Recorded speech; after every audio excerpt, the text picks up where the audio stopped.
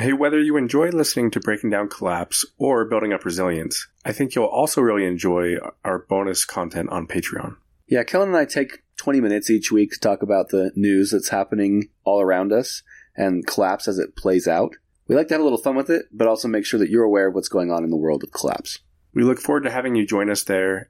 The link to join us on Patreon is in the episode description. Burrow is a furniture company known for timeless design and thoughtful construction and free shipping, and that extends to their outdoor collection. Their outdoor furniture is built to withstand the elements, featuring rust-proof stainless steel hardware, weather-ready teak, and quick-dry foam cushions. For Memorial Day, get 15% off your Burrow purchase at burrow.com/ACAST and up to 25% off outdoor. That's up to 25% off outdoor furniture at burrow.com/ACAST. Hiring for your small business? If you're not looking for professionals on LinkedIn, you're looking in the wrong place. That's like looking for your car keys in a fish tank. LinkedIn helps you hire professionals you can't find anywhere else, even those who aren't actively searching for a new job but might be open to the perfect role. In a given month, over 70% of LinkedIn users don't even visit other leading job sites. So start looking in the right place. With LinkedIn, you can hire professionals like a professional. Post your free job on linkedin.com/people today. Hey, Dave. Yeah, Randy. Since we founded Bombas, we've always said our socks, underwear, and T-shirts are super soft. Any new ideas? Maybe sublimely soft. Or disgustingly cozy. Wait, what? I got it. Bombas. Absurdly comfortable essentials for yourself and for those facing homelessness. Because one purchased equals one donated. Wow, did we just write an ad? Yes. Bombas. Big comfort for everyone. Go to bombas.com/ACAST and use code ACAST for 20% off your first purchase.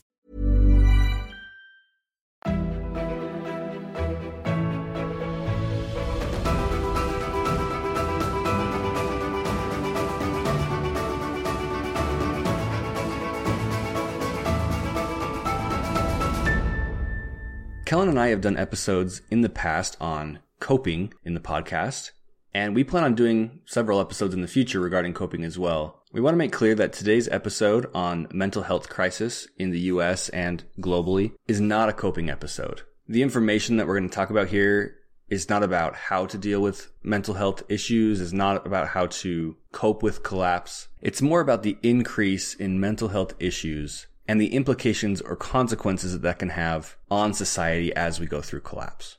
And we did want to offer a quick word of warning that in this episode we do talk about suicidal thoughts as well as other statistics surrounding suicide. Yeah, I love that you started out that way, Corey. And I think one other thing that's worth mentioning is that this conversation won't be comprehensive. We'll touch on some really important things, but there's so much more to talk about here. We won't get to all of it today. And I find it especially interesting because there's this co-relationship between mental illness and collapse, where a collapsing society can result in major impacts on mental health. But mental illness and mental health crises can also impact and even accelerate collapse. So there's this interesting relationship which makes it such an important topic to discuss. It's also interesting to me because early on in the podcast, like the first couple of episodes when you started teaching me, you made some comments basically saying, hey, if you're listening to this and this makes you uncomfortable or is a detriment to your mental health, please stop listening to it. We're not trying to degrade anybody's mental health. And who knows, maybe that caused a number of people to stop listening. But I think, Corey, you and I have been really shocked at just how many people have reached out to us saying, thank you for the information you're providing in the podcast and the way that you're presenting it. It's positively impacting, it's benefiting my mental health. And so I guess I just bring that up because to me it's fascinating that there's this relationship between collapse and mental health, and even between this podcast about collapse and the mental health of everyone involved.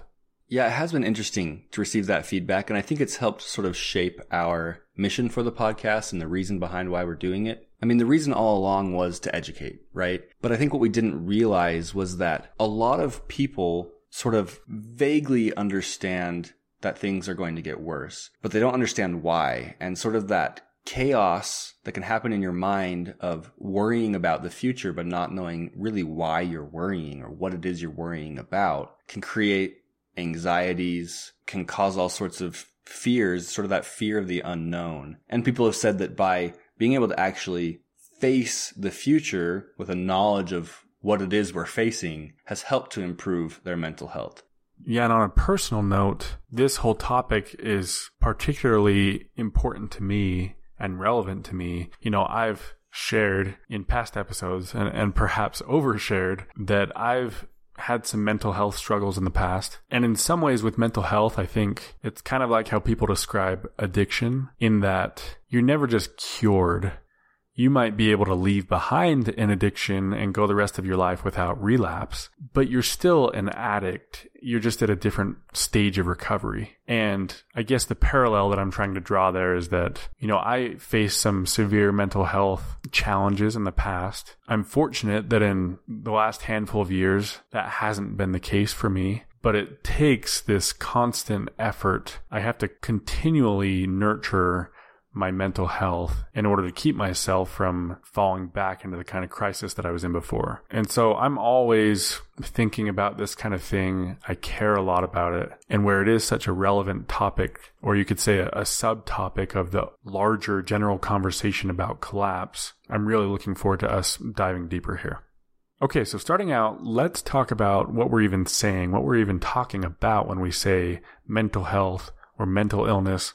You know, there are lots of different conditions that fall under that umbrella. There's things like bipolar disorder or dementia or schizophrenia or eating disorders. The ones that are most common and that we're perhaps most often referring to when we're just talking about general mental health problems are conditions like depression and anxiety. And for those that aren't as familiar, you know, mental illness isn't the same as just negative emotions. You can feel depressed or anxious about something, but that doesn't mean that you have a mental illness. You know, having those emotions or feelings isn't the same as clinical depression or clinical anxiety, which is something much less passing or temporary. And it often has significant impacts on other aspects of health, like your appetite, your ability to sleep, your blood pressure. It's often something that you can't control or explain. And it's hard to understand this if you've never been through it. But for me personally, when I was really struggling with depression, I couldn't point to any reason why. Like, my life was good, and I knew that, and I was grateful for it.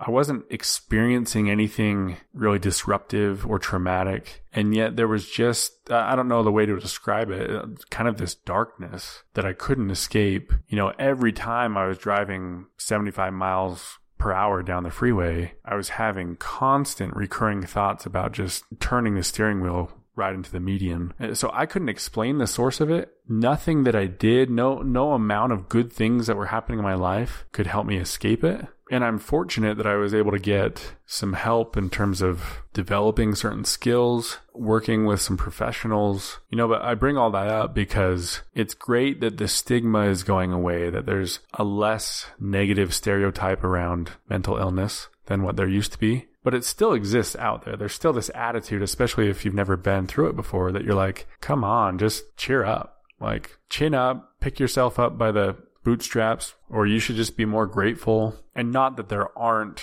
coping skills that can help. But if you're listening and you're trying to wrap your mind around mental illness, please know that it's a real thing. It's as much of a condition as like a physical disease or a broken bone. Yeah, and based off of the statistics that we're going to talk about here in just a minute, I mean, there's a good chance that you listening to this may be someone who has experienced something similar to Kellen or is currently experiencing mental illness. You know, it's a very prevalent thing in today's society, and that's, you know, the purpose for talking about it in this episode is to talk about how it's changing, the impacts that it's having on society, and again, the implications that it's going to have as collapse continues. From a personal perspective, I've never dealt with clinical depression. I do tend to get anxious. I think I have some anxiety, and I'm lucky enough that I'm able to kind of quickly recognize when an anxiety is coming on and have found ways to sort of slow that down or ward it off. It's definitely not like an anxiety disorder with severe panic attacks or anything like that. But I will say that there was one point in my life where I think I got a glimpse into what depression really looks like. And it was a time where I was really isolated. I was away from my family, and I was experiencing some of the anxiety that I just mentioned, and it was getting worse and worse. And so I went and talked to someone. I went and talked to a doctor, And that doctor prescribed me a medication to try and help. And you know how, like in the commercials for a lot of these medications, they'll say like side effects may include suicidal thoughts or worsening depression. And that is exactly what happened when I took this medication. That very night was the darkest night of my life. You know, I've never felt that way. Just this feeling of dread and sort of just darkness and doom and gloom. And there was just nothing, no way to make that feeling go away. And I remember just laying in bed and all I could think about was the knife in the kitchen 20 yards away and this impulse to go grab it. And I stopped taking that medication and that feeling went away and I've never felt it again. But anytime I now hear about depression and anxiety and things like that, like I go back to that moment and it helps me empathize because it was so weird. Life was great.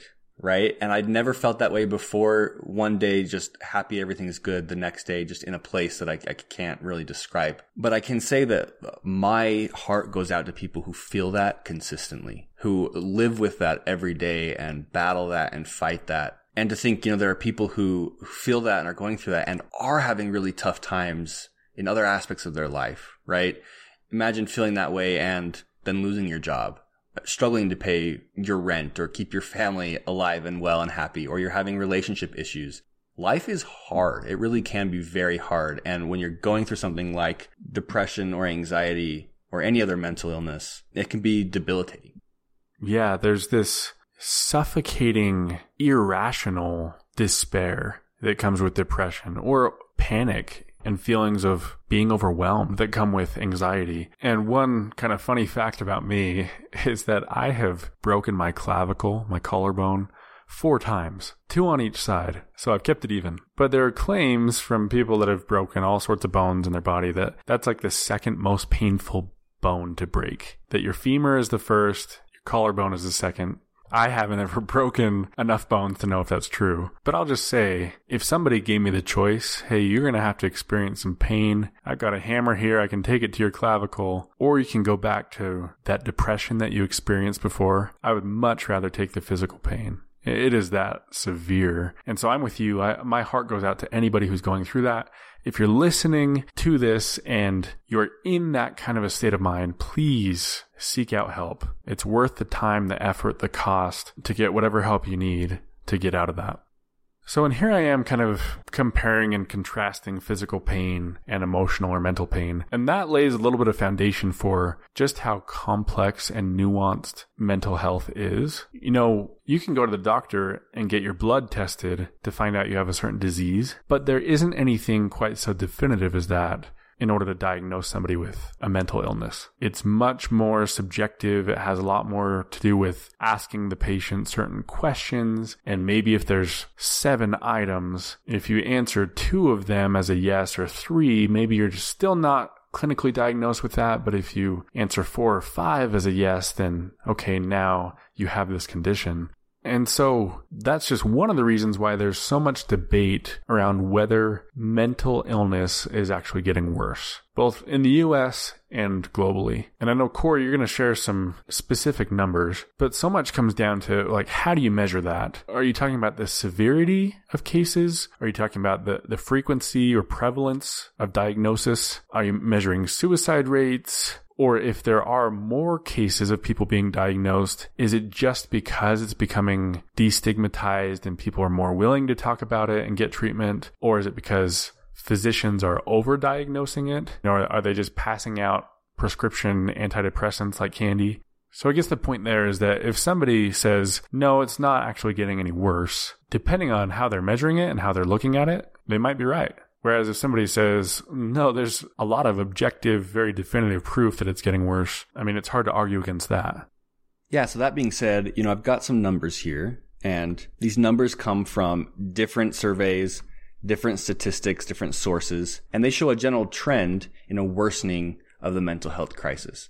And so, yes, take into consideration everything that Kellen just explained around how that's measured and what that could mean. But here's some numbers. So in 2019, just before the COVID-19 pandemic, one survey stated that 19.86% of adults experienced a mental illness in the US. So that's equivalent to nearly 50 million Americans. More than 48,000 people in the U.S. committed suicide in 2018, and over 2.5 million youth in the U.S. have severe depression, with multiracial youth being at the greatest risk. And I'll break down those numbers a little bit more in just a second.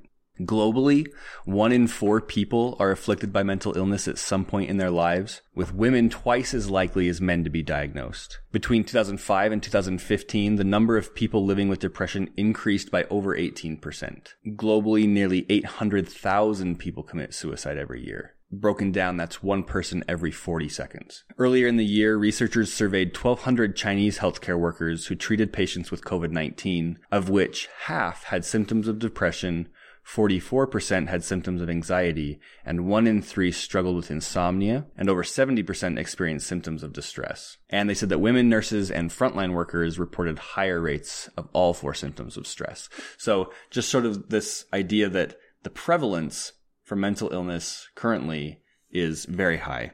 According to the CDC, 40% of Americans with a 12-month history of severe mental disorders do not receive any treatment at all. And that's chemical treatment through meds or, speaking with a therapist, any sort of professional help. 40% are not getting that help. Over 60% of youth with major depression do not receive any mental health treatment.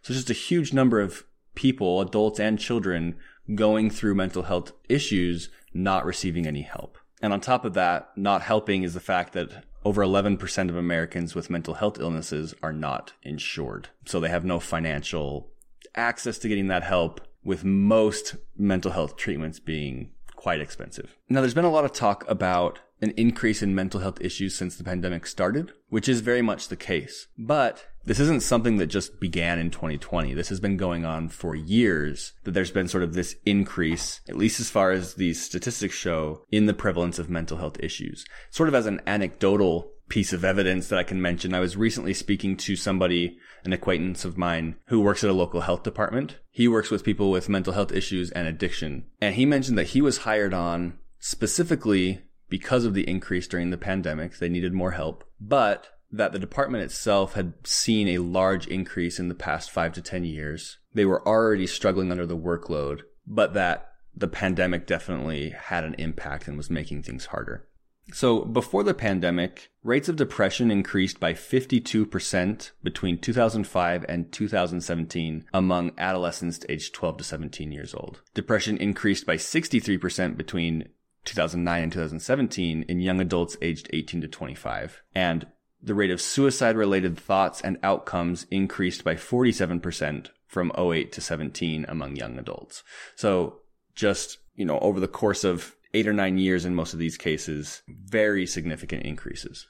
Yeah, you've been sharing a lot of numbers. And I know for me personally, when I'm hearing statistic after statistic, it can be easy to kind of zone out. But those are significant, right? For certain demographics, for certain age groups, you're talking about in the 40s, the 50s, the 60% increase in prevalence. I mean, that's pretty alarming. And it seems like over a relatively short period of time.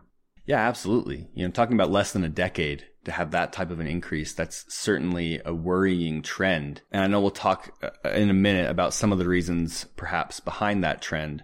Looking at consistent trends, one source stated that suicide rates in the U.S. have been increasing around 2% per year since the early 2000s, just consistently going up by 2%. The CDC released some data in 2018 saying that the suicide rate had increased in every single U.S. state except Nevada since 1999, and that overall the U.S. was at a 32-year high for suicides. Some other alarming stats, I'll just do a few more here. 15.08% of youth experienced a major depressive episode in the past year. In the worst ranked states, up to 19% of youth ages 12 to 17 experienced major depression.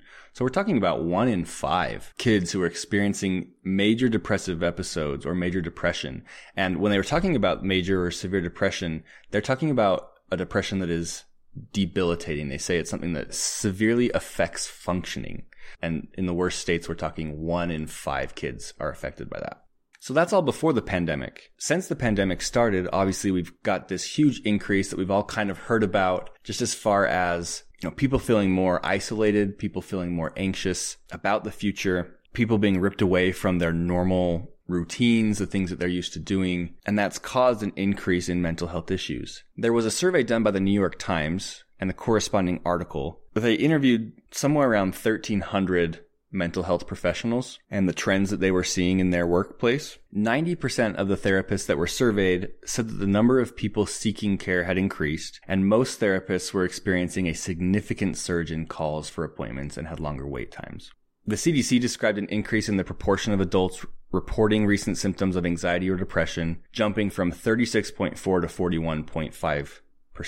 Just from 2020 to 2021. So that was just in 1 year. And among children and adolescents, the proportion of mental health related emergency department visits increased by about 25% compared with 2019. So just from 1 year to the next, to have those numbers jumping, 25% is outrageous.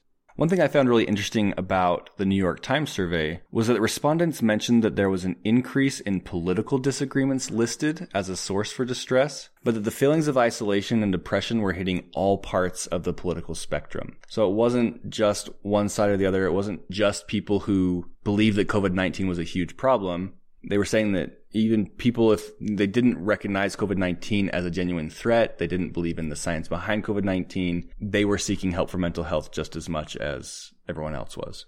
Yeah, and if I can chime in with a couple of things that I've come across as I've been doing some research on this. There have been so many times of crisis in the past generations. I mean, we've talked about moments in history that we are so grateful we're not living through. And so I think an increase in mental illness doesn't necessarily mean that life is harder now than it was in the past. So I think that's worth calling out. Another interesting thing is that, you've shared some global statistics. A lot of them have been within the United States. There are mental health issues all around the world, but a lot of the data, the evidence suggests that the big increases and the most prevalence is actually happening in developed nations. And that might be because in underdeveloped nations, citizens are focusing on just getting by and surviving, and their lifestyle looks very different. Or it might be that they're having just as many mental health problems, but there's not the infrastructure in place or the education and awareness, the resources for people to even go get diagnosed or seek the help that they need. There's so many reasons why that could be the case, but across the board, as you are sharing all of these numbers, to me, it's a major indicator that it's a growing crisis. And you mentioned some anecdotal things. I'll just say I've got a friend who is a therapist who told me that wait times just to be able to get in to see a mental health professional are very, very backed up. That it might take weeks or even multiple months from the time that you set an appointment to when you can actually get in to see somebody. And probably almost anybody listening to this can point to a handful of things that they've seen and say, yeah, anecdotally on my end, I'm seeing that there's a major problem here too. Yeah, it's funny you say that. The person that I was talking about, my acquaintance who works at the local health department, also mentioned that same thing, that wait times currently for them are in the months, not weeks. And I said, well, how does that work with someone who might say, like, I'm having suicidal thoughts? Do you just tell them, okay, we can get you in 4 months down the road? And he said, no, if it's that bad, like if someone is suicidal, we can get them in right away. We'll make it work. And I bring that up to say, if you are experiencing something like that, don't think that you're going to have to wait 4 months, and so don't bother trying. Do seek the help that you need and know that you should be made a priority. But for less anecdotal evidence of these numbers, in that same New York Times survey, 75% of respondents reported they had an increase in wait times, and nearly 33% of clinicians said that it could take at least 3 months to get an appointment, or that they had no room for new patients at all. So there are some who are just turning people away completely and saying, we have no room even in our wait list, sort of try again later. One respondent did describe the situation in a little more bleak terms. They said, I've had a client who was suicidal and experiencing depression for the first time in his life have to wait 3 months to see a psychiatrist for medications. So they were able to get them in right away and talk to them. This person wasn't able to get medications to help for at least 3 months. They said people don't have that kind of time when their life is on the line. A couple other interesting sort of facts that came out of this. A lot of the respondents said that much of their time was being spent with clients who were needing help with family and relationship issues, specifically couples. There's apparently been a big increase in problems in marriages because people are spending more time together. It was talking about how after being quarantined and things like that, partners were realizing that they didn't like spending a lot of time together. They were noticing differences in parenting styles now that their kids were staying home from school, spending habits, household chores, all of these things that normally they're spending a lot of time apart, which kind of attracts you to each other more. There was less of that because so much time was being spent together. So one of them said, "I'm already watching marriages crumble. None of the problems that they're presenting with are new. It's just their capacity to have resilience and compassion, and everyone is just so worn down." And as we go through the pandemic, that's the type of verbiage that I hear a lot. And I think I agree with, like, worn down, burned out, tired. For a lot of people who, especially people who aren't collapse aware, to have this sudden shift in their lifestyle and to continually think, we'll get out of this soon, just 2 more weeks of wearing a mask and this can be all over or whatever. And here we are 2 years later, still kind of drudging through it. That is hard for a lot of people. And one last thing that I'll mention from this article that I thought was really interesting. They said that they did not ask in their survey about therapist burnout, but about 10% of the respondents raised the issue on their own. So without being asked, 10% of these therapists said, "We are burning out," which means that the number is likely much higher than that. Around 1 in 5 therapists reported having had to cut back their hours because of their home life during the pandemic. One licensed clinical social worker named Brooke Bendix said mental health professionals are drowning. Burnout and compassion fatigue is real, as well as the guilt we feel when we cannot see all our patients and the wait lists continue to grow. So, we hear a lot about healthcare workers. We hear a lot about teachers and the burnout that comes from those occupations. The same is happening with mental health care professionals. And one thing that's really quite interesting is that normally healthcare professionals are helping people through something that they're not going through themselves, so they can offer some different perspective. But throughout the pandemic, these mental health care professionals are going through the very thing that their patients are as well. One doctor said, "Usually we're not dealing with the exact same things as our clients. One thing many people are failing to acknowledge is the impact the pandemic has also had on therapists." So you've highlighted a lot of issues that were already there, a lot of indicators that mental illness was increasing even before the pandemic, but you also narrowed in on ways that the pandemic has presented new problems and that it has kind of accentuated or exacerbated existing problems. If nothing else, it has shown us just how fragile our national and global mental health is, and also how fragile and unprepared our system is to be able to handle a big influx in mental illness. You kind of hinted to some of the reasons why we're seeing spikes in the prevalence of mental illness. If somebody were to ask, what causes it?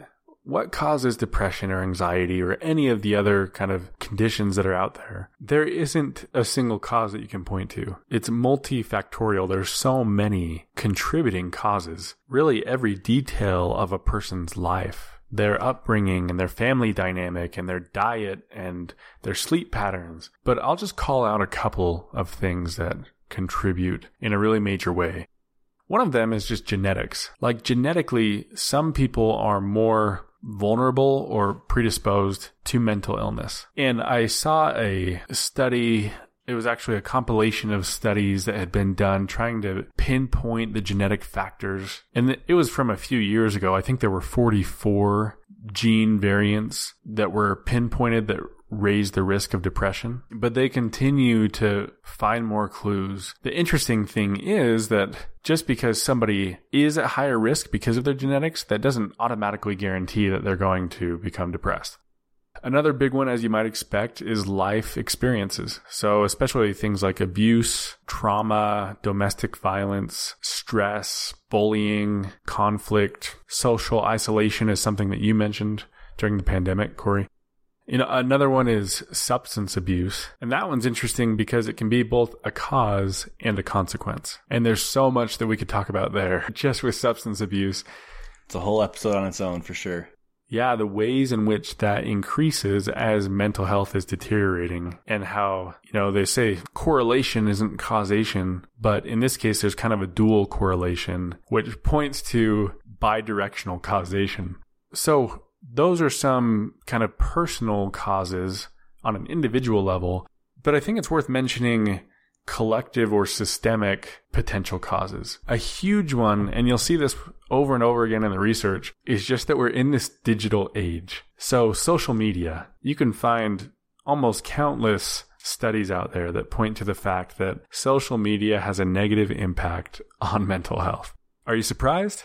Not even a little, no. It's like we all know this, and yet everybody still spends as much time in social media. And there's a lot of reasons for that. We're not really designed to be able to handle approval or disapproval from a network of hundreds or thousands or potentially even millions of people. Like that many likes and dislikes that can all play a huge part in your own self-image. There's also the comparison, right? It's a huge deal. You think about something like Instagram and the way that people are comparing the worst in their own lives to the best in other people's lives. And oftentimes it's not even accurate. It's kind of this manufactured image that people post out there about themselves that makes it look like things are going so well for them. There's the fact that people are spending so many hours every single day looking at a screen, the isolation because of this digital age that we're in, and that means so much less direct social interaction. There's the 24-hour news cycle. There's just knowing that everything you do is probably being recorded on a camera somewhere, or, every statement you make, everything you search is all being recorded somewhere. That contributes to the anxiety that people feel. There's the fact that, people are consuming an incredible amount of media. You look at the way streaming services like Netflix and Amazon Prime and Disney Plus and all the others are just exploding. And the things that people are consuming, they're entertaining because of the extremes, the over-dramatization, the violence, whatever it is, it skews people's view of the world. So if I can just categorize all of that under the digital age that we're in being a huge factor in mental illness. And it's interesting to me because I came across something actually talking about the pros and cons of telemedicine and sort of using the digital age to our advantage, for therapists to be able to help more people, but how that also has some of the very cons that you just talked about in regards to the digital age. The great thing about telemedicine, you can meet people from far away, people who might not normally have been willing to talk to you, might feel more comfortable through a screen. If people can't travel, they don't have money to get to your office, or they're trying to keep a conversation private from a spouse, and so this just makes it much quicker and easier to do that. But many therapists say that there's often a disconnect when you try and communicate with someone through a screen. The therapist might miss important nonverbal cues. The atmosphere might not be great. It might be chaotic or disruptive with babies crying in the background or roommates coming in and out. The person might be more distracted. Some therapists even talked about how they could see that there was another screen open and the person was basically working while they were having this therapy session. So one doctor said an in-person office can help you slow down and provide a comfort that sometimes your home environment can't, or that you can't get through a video call. And so it's just interesting to think that in this digital age, it's not only affecting like every aspect of our lives, it's affecting the very ability to get care and get help. And it's this funny comparison because technology has so many benefits for us, right? It's done so much for us, but at the same time, it takes so much away. Yeah, a friend of mine, he's told me a little bit about his wife's mental health crisis that she's gone through recently. And she was really intimidated to go see a therapist. And she had learned that if she wanted to go see one in person, it would take her months. And she felt like she was at a point of crisis. She couldn't wait for months. So she instead opted for this telemedicine that you're talking about, like a virtual therapy session, because it meant that she could get in sooner. And she personally didn't have a great experience. I know some people do, but for her, it was really discouraging. It wasn't at all what she had hoped for. And I don't say that to be a downer on it, right? Like you said, there's so much good that can come from it, but it definitely presents some additional challenges. Well, and there's just kind of that weird irony, right? Of when you talk about being isolated. You're talking to someone, maybe having this great conversation with a therapist through a virtual call, and then the call ends, your screen turns black, and you're sitting alone in a bedroom. There's just like some weird disassociation there for me of how impersonal that feels, even though it's not. You were having a one-on-one conversation with that person, but everything about the digital era just feels like an episode of Black Mirror to me. Okay, so we mentioned collectively being in this digital age can be negative on mental health. Another thing that is impacting people and societies is that they can see what's coming with climate change. New terms that have been coined like eco-anxiety, eco-guilt, eco-psychology, ecological grief, biospheric concern. I mean, there's so many different terms out there for this feeling that people have. And this isn't just anecdotal. Like, there has been quite a bit of new research coming out about this. And there's varied results. They're finding, I'll just read one statement from an article that I came across. It says, moreover, climate change also affects different population groups who are directly exposed and more vulnerable in their geographical conditions, as well as a lack of access to resources, information, and protection. Perhaps it is also worth underlining that in some papers, the connection between climatic events and mental disorders was described through the introduction of these new terms that I just mentioned. And then it later says, acute events can act through mechanisms similar to that of traumatic stress, leading to well-understood psychopathological patterns. So they're basically saying that depending on where you live, climate change is going to be more stressful or less stressful, especially if you are experiencing these natural disasters, these extreme weather events. Then what they're finding is people are displaying a lot of the same psychological behaviors and reactions and disorders that would typically fall under the category of PTSD or post-traumatic stress disorder.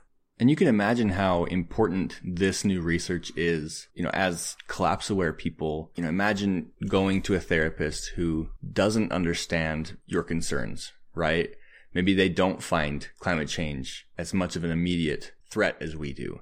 Maybe they don't understand the ideas around collapse. That can be frustrating if your primary cause of anxiety is around those things and expressing them and maybe not getting the understanding or perspective that you would like. And maybe even feeling like your worries are maybe shot down or something like that, right? So having somebody who understands where you're coming from, who understands the anxiety and the seriousness of it, will be really important and crucial as this field specifically becomes researched further. Yeah, I've just got to say, I don't know if you remember this, Corey, but in one of our bonus episodes that we post on Patreon, we were talking about some current events from that week, and we had mentioned that somebody had been diagnosed with climate change. That's right. And the attempt was to say, like, this person's having all these symptoms, all these mental health issues, and even physical problems as a result of the heat waves. And the physician or whoever it was just said their condition, what's causing all these symptoms is climate change. And it was very controversial, but it highlights that climate change is having a negative impact, not only on physical health in many cases, but also mental health.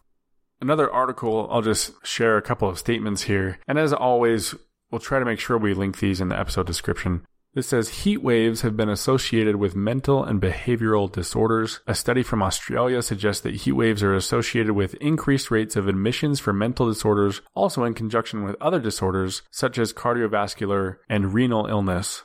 Another part of it says, it has been suggested that there is a relation between temperature rise and aggressive behavior. Increase in rates of criminality and aggression have been observed during the hot summer months, suggesting a link between aggressive behaviors and temperatures. And so they're just discovering and finding that there are all these negative impacts on mental health that come with climate change. And not only directly from climate change itself, but also from the concern and worry about climate change. Other systemic issues in regards to mental health, not only do people see everything that's going on with climate change and they despair because of that, but they also see what's happening with so much corporate and political corruption. There's a measurable decline and decrease in the amount of trust that people feel towards organizations, and especially towards their governments. People see the increasing political tensions and divisiveness. They even see how people are so mean to other people online. And there's this other interesting feedback loop that is that as people look around them and see that so many others are struggling with mental health, that in and of itself is kind of depressing, and that causes them to face their own mental health struggles. And it's a well-known phenomenon, right, where someone will commit suicide and it will be highly publicized. The media will talk about it and more people will follow suit. So whether you're talking about suicide or just depression itself, it's this positive feedback loop. And this is totally anecdotal. I don't have any evidence to back this next part up or anything, but it just feels like there's been an increase in sort of like social outbursts, people being willing to do things in public that they never would have done before, more arguing in the streets over petty things. I'll have to look up stats on this later to maybe see if there is anything to back that up, but it just feels like there's more rage, more road rage, more fights, and who knows if that's actually the case or not. Are people being generally more rude to each other? Are people in customer service being treated worse than usual? It feels like that's happening just based on anecdotal evidence and things that people say. But it seems like a fair assessment or a fair conjecture to make that as mental health decreases overall, that our compassion, our tolerance, our willingness to be patient with each other in public settings is also decreasing. And maybe it's not just due to mental health. Some of the things that you brought up, heat waves, the impact that climate change has on weather patterns and things can make people act out more. There's lots of reasons for why that could be. But that to me just feels like a consequence that we're currently seeing. And when I think about collapse continuing into the future, that's one aspect of it that frightens me, is an increase in that sort of negativity. Yeah, I think you're spot on. I mean, you saw all the videos of people like screaming at other people in grocery stores for either wearing a mask or not wearing a mask. I don't think that would happen if people weren't feeling so much mental and emotional distress. And you could point to lots of examples of that. So from a collapse perspective, there are so many implications. Basically, in order for a society to function properly and run smoothly, the individuals of that society need to be mentally healthy. There are clear links to increased crime, more drug abuse, more violence, less productivity, higher costs in general when mental health suffers. So to be more specific on that, there's a direct correlation with mental health problems and homelessness, poverty, employment issues, safety, local economies, healthcare costs, the productivity of businesses, the ability of children to succeed in school. I'll read one statement here. A 2018 Lancet Commission report on mental health has stated that mental disorders are on the rise in every country in the world and will cost the global economy an estimated $16 trillion by 2030. There's a claim that just in 2012, right, a decade ago when some of these problems weren't as severe, expenditures for mental health care in the U.S. cost $83.6 billion. We talked about drug abuse, substance abuse, and how that can be both a cause and an outcome of mental health problems. Here's one statement I came across that says, according to a 2020 World Health Organization report, around 13 million people inject drugs globally, and 1.7 million of them are living with HIV. Injecting drug use accounts for approximately 10% of HIV infections globally and 30% of those outside of Africa. And then it went on to describe how there are so many diseases and other problems that come from people injecting drugs. And if that's increasing because of declining mental health, it's just one other example. So I've mentioned to you, Corey, that if things really collapse and really start to get serious, more than they even are right now, if I had a community that didn't really have much in terms of resources or equipment or even skills, but they were mentally and emotionally resilient, and I had another community where they've got all the equipment and skills and supplies, but they aren't mentally resilient, hands down, I would take the first. And a mass decline in mental health, in my mind, is in and of itself a form of collapse and at least an indicator of collapse. Yeah, that's really well said. And it highlights the importance of taking care of your mental health as an important preparation. We'll talk about this a lot more in other episodes. And again, we've talked about coping in the past, but mental health is one of those things that is an incredible asset to take into collapse. And of course, that's much easier said than done. Some mental health problems can be handled by just speaking with a therapist. Some might require medication. Each person, each case is going to be different. But I can say that it's not something that you want to just ignore and expect to get better on its own. You talked a little bit earlier about the stigma for seeking help with a decline in mental health. And, I've personally spoken with therapists before, or I should say with a therapist before, regarding some of my anxiety issues. And that was a game changer for me. Just being willing to sit down and be open with somebody about your thoughts, being vulnerable about your issues, just getting that off your chest and talking to someone about that, at least in my case, completely changed the way I felt. It helped me immensely. Obviously, it's not going to be the case for everybody. For me, I think I was bottling up all these just anxieties, these thoughts, thinking that I was alone in those thoughts, and then talking to somebody about it and hearing how normal it was to feel that way or think that way. It was very eye-opening for me and has been a help to me up through now. I feel like every person on the planet could benefit by spending some time with a therapist. There are challenges to that we've talked about. There are heavy workloads for therapists right now. Financial burdens for therapy can be expensive, and not all therapists are created equal. Some people have not great experiences with therapists, as you've mentioned, Kellen. And if you've had a bad experience in the past, I would hope you would try again with a different one until you find one that is helpful. But my point in saying all this is that taking care of your mental health is absolutely crucial to just everyday life, but especially as we go into sort of the chaotic lives of a collapsing society. Make sure to take advantage of resources that you have, even if it's not a therapist. The Collapse Support subreddit is a great place. They have a Discord where people will talk about their anxieties together, give sort of tips or tricks or ideas that have helped them through their echo anxiety or collapse anxiety. Kellen talked about isolation and the impact that isolation can have on mental health, and perhaps that being one of the main reasons for declining mental health. And, we talk a lot about community, and we'll talk a lot more about community in the future. But I think as we head into a collapsed world, you all know our feelings on the importance of community in that case. But community is the opposite of isolation, right? The ability to have genuine relationships with other people. It's not just helpful, in a resource sort of way, but in a mutual aid to benefit your mental health. One last thing that I'll mention is that we've mentioned in the podcast, Robert Evans has talked about this. There's also a book by Sebastian Junger called Tribe, where they talk about how mental health generally increases during times of severe crisis.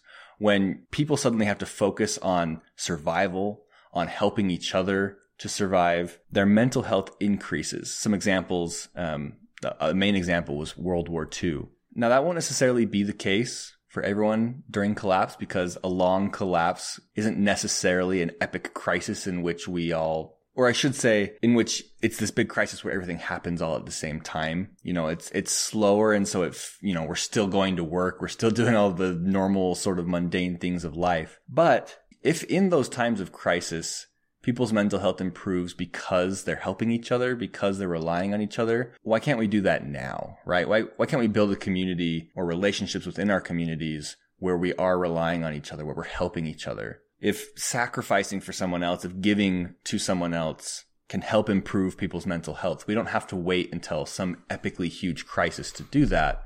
We can start doing that now. And I'm not saying that helping other people is going to solve your depression, but I think when we go out of our way to help other people, to forget ourselves a little bit, for a lot of people, that might be something that's helpful.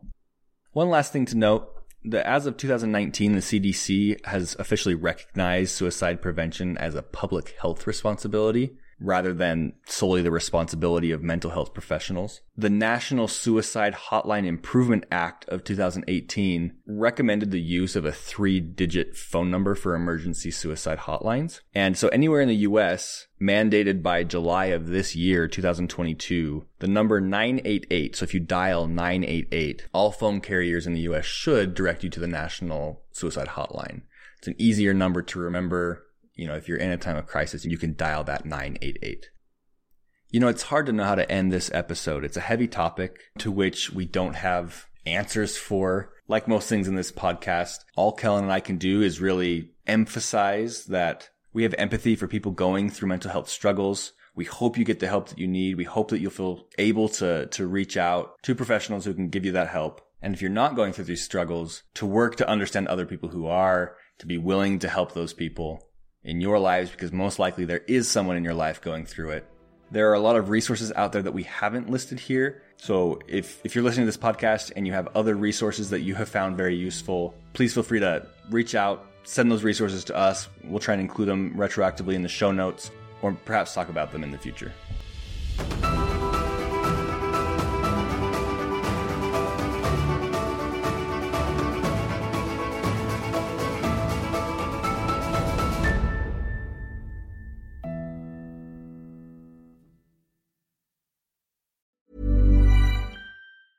A lot can happen in 3 years, like a chatbot may be your new best friend. But what won't change? Needing health insurance. United Healthcare Tri-Term Medical Plans, underwritten by Golden Rule Insurance Company, offer flexible, budget-friendly coverage that lasts nearly 3 years in some states. Learn more at uh1.com.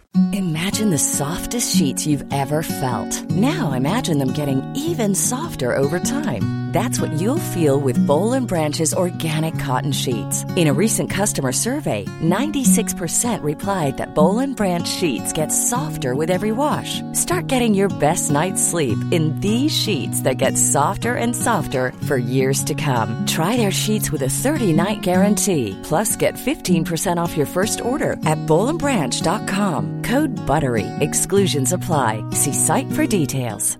Hey, it's Paige DeSorbo from Giggly Squad. High quality fashion without the price tag. Say hello to Quince. I'm snagging high-end essentials like cozy cashmere sweaters, sleek leather jackets, fine jewelry, and so much more. With Quince being 50 to 80% less than similar brands. And they partner with factories that prioritize safe, ethical, and responsible manufacturing. I love that. Luxury quality within reach. Go to quince.com/style to get free shipping and 365-day returns on your next order. Quince.com/style.